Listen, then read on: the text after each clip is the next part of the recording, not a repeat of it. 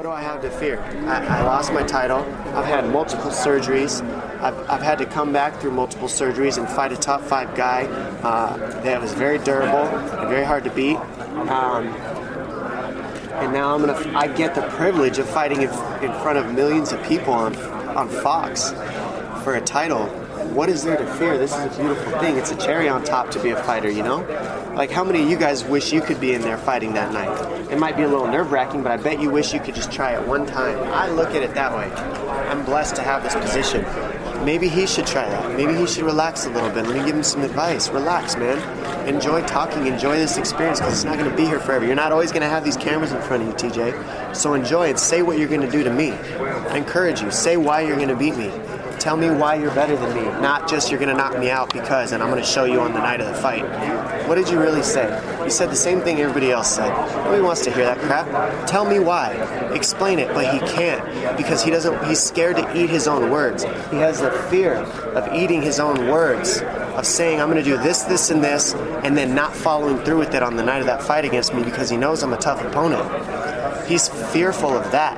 I don't have that fear, because you're going to judge me no matter what. You're going to judge me, you're going to judge me, you're going to judge me. Everybody at home, if I sit here and go, TJ Dillshaw's a good champion. He's beaten a lot of tough guys.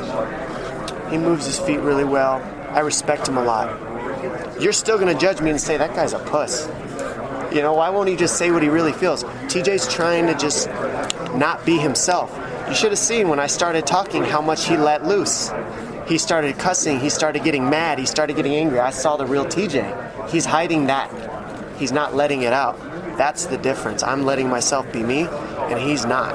I'm not trying to create nothing. I'm just being me. I'm just being loose and talking and enjoying this experience in front of you guys. Obviously, you would have preferred to be active throughout the last couple of years, but obviously injuries have curtailed that for you. Working as an analyst and being able to be in a position to break down fights and really get under the skin of some of these bouts you've been watching as an analyst and as a journalist, how valuable is that to you as an extra skill going into a world championship fight? Now you're back in action again. Well, just like you said, I mean, and he said it's uncharacteristic of me. What have I been doing for the last 4 years, man? I haven't just been sitting around doing nothing. I've evolved as a human being in my mind, in my personal life. Fighting, being a champion, being a fighter does not dictate who I am. It does not define me as a person. It's something that I get to enjoy, and it's a cherry on top in the life that I live, because I didn't have it and I did just fine. I set goals for myself, and I strive to accomplish them. My next goal is to win the world title again. I've won 4 of them. Winning a 5th is my goal. I plan to follow through with it, and I put every ounce of my heart and soul into the training camp and into everything that I do to make that possible, and that's what gives me the confidence to talk and say what I'm going to say. Being a Fox analyst, understanding how these guys are fighting, watching the sport evolve, breaking down what guys are doing wrong, what guys are doing right, that helps me to understand where I need to be as an athlete myself, and that's what's given me the confidence to go through and fight a top 5 guy after being laid off for 3 years. That in itself is a huge challenge. And I did it. And I did it because I had to have a real clear understanding of what I needed to do to beat a guy like Mizugaki on a 6-fight win streak, who's one of the most durable guys in the division. So things like that I can see because of the job that I had with Fox. I'm very blessed to have that job with Fox. I'm appreciative to them for giving me that platform. And I'm just trying to enjoy the ride, man. Is there ever a moment during that time off, sort of at your darkest point, where you actually thought, I may have fought my last fight already, I may have to hang them up for good? Ironically, I never thought that, like, I fought my last fight, I might be done. I went through a place in my life where I just hung up the gloves, where I retired in my own brain. It didn't mean it was my last fight, but I literally did have to say, I'm done. Because what was happening is, if you fight the injury, which you can't control, you keep training, you keep doing things, you're not accepting the reality of what is. And you can fight what is, but it's always going to stay what it is, 100% of the time. So it took me 3 surgeries, a blown out quad, 5 hand surgery, like many injuries to finally let go of control of the things I can't control. But when I did, I found peace. I did, and that was what was very important. I mean, obviously this week it seems like Team Alpha Male so far, they're 0-2, they're struggling a little bit with Chad and Paige. hear rumors of various guys going to various places to train. What do you make of it when you hear all the struggles that this team is going through? This is a hard sport.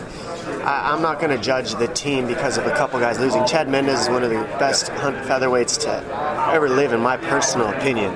He really is. He's a freak athlete. He got caught. We all have a button. It doesn't mean his chin's weak. It doesn't mean he can't take a punch. It doesn't mean he's not good. He got caught. It's hard. This sport is very, very hard. And the truth is, we put it all on the line to hear judgments from everybody. And that's why I can talk now, is because, like I just said a second ago, we're all going to be judged no matter what. It doesn't matter. Like, Frankie Edgar's won how many fights in a row, won titles, and he can't catch a break. Even before the Mendes fight, nobody's talking about Frankie Edgar, even though he's one of the greatest fighters that's ever lived, They're still judging him. So when it comes down to it, what does it matter what we really say except to be ourselves? I think that I kind of respect Chad Mendes because he can take a loss like that and still live his life and be himself. He can still go out dancing and not let it ruin his entire night. Paige Van Zandt put it all out on the line. Whether they're Team Alpha Male or not, it doesn't matter. We're all competing. I have a problem with Team Alpha Male because they're competing against me. I don't hate the person that they are. I'm competing with them. It's obviously realistic these days, training more to avoid injuries, or training less hard and more smart, emphasis on less sparring. And the UFC built this new center where they're trying to basically get athletes to train smarter. Given the way your career has played out over the past couple of years, is there anything you would have done differently in terms of the way you pursued your preparation? I think that a lot of the injuries happen because we're a little bit the sport's still growing and the fighters aren't making that much money. You got to buy the cheaper food. You got to not get a massage every single day like we should, even though we're beating the crap out of ourselves because it's expensive. So by having this new center, maybe fighters can go in there and get all the sports therapy that we need. There's a lot for as much training as we do, you have to do the equally amount of therapy for your body. I didn't know that until all these surgeries happened. I didn't really tune into that at all. Your whole life in wrestling, your whole life being coached, your trainers are telling you, tape it up, suck it up, eat some ibuprofen and go. It doesn't need to be that way.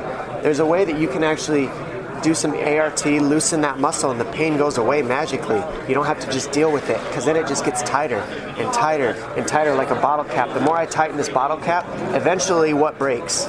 It breaks. I can't even tighten it at all anymore after a little while. That's what we're doing to our bodies. So until you go in and you go get some ART or you go get some sports therapy, you can't loosen that thread.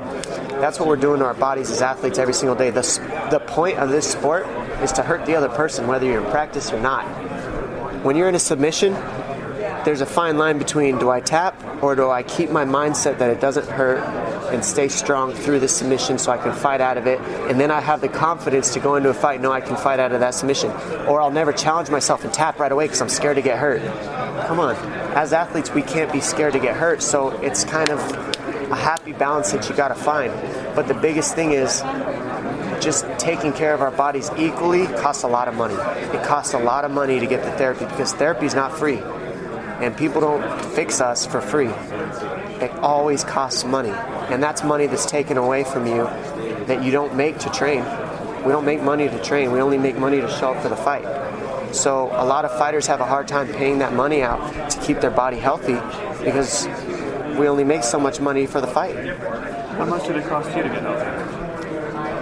Thousands, and I have only the UFC to thank for that, to be honest. They paid for every ounce of my sports therapy with Gavin McMillan at Sports Science Lab. They've paid for all my surgeries. Without them, I wouldn't be standing here today. So don't get this twisted. I'm not bashing the UFC by any means. They're the reason I'm standing here. They're the reason I have these microphones in front of me. They're the reason why my life's changed, why I was able to buy a home, why I'm able to drive around in a GTR that I won as a win bonus for beating up Demetrius Johnson. They're the reason why I do a lot of it. I have this suit because they got me this suit. You know, I'm wearing a small car right here. It's $10,000. I can't buy that. They just hooked me up because of the Fox analyst gig. You know, thank God I was on Fox, or else I'd probably still be wearing some JCPenney threads. You know what I'm saying? Because for the fight itself, it's a prize fight. That's all we get paid for. We don't get paid to train every single day. You know, you guys get paid every day to write a report, wake up the next day, do your 9 to 5. You get paid every day. We don't. We have to just keep working and cross our fingers that we get both the win bonus and the show-up bonus on weight. It's always a gamble in this sport. A massive question. The UFC's new headquarters has a bunch of rooms named after different fighters. The Anderson Silva Conference Room, Chocolate Hill Lounge. If you had a room named after you, what would it be? Whew, that's a good question. I don't want a room name. I don't want to have a room name for a place that has rehab because I'm tired of rehab. I want to fight. How about we'll say No Surrender Cruz. Given that you've had this long layoff and you've just said that the UFC have been really, really helpful for you in helping you get back in the game, get back fit, get you nicely dressed for this media obligation today, is it a sense now that you're about to make up for lost time? You're planning a big year in 2016. How active are you hoping to be in the next 12 to 18 months? Man, I want to be as active as I can. You just got to take it one fight at a time. You can't. Me personally, as the fighter that I am, I don't plan way ahead. I try to stay in the now, in the present, in front of you guys. Right here, I'm right now. I'm right here. I'm not, what's going to happen if I say this tomorrow? What's going to happen tomorrow when these interviews come out? I'm just here. I'm just talking. Half the time I black out when I talk. Sometimes it's a really bad thing. But most of the time it works out. I say I'm not too bad. But I'm just here, man, and I'm getting ready for this fight against TJ for the world title, and I'll be ready on that night and day by day take it.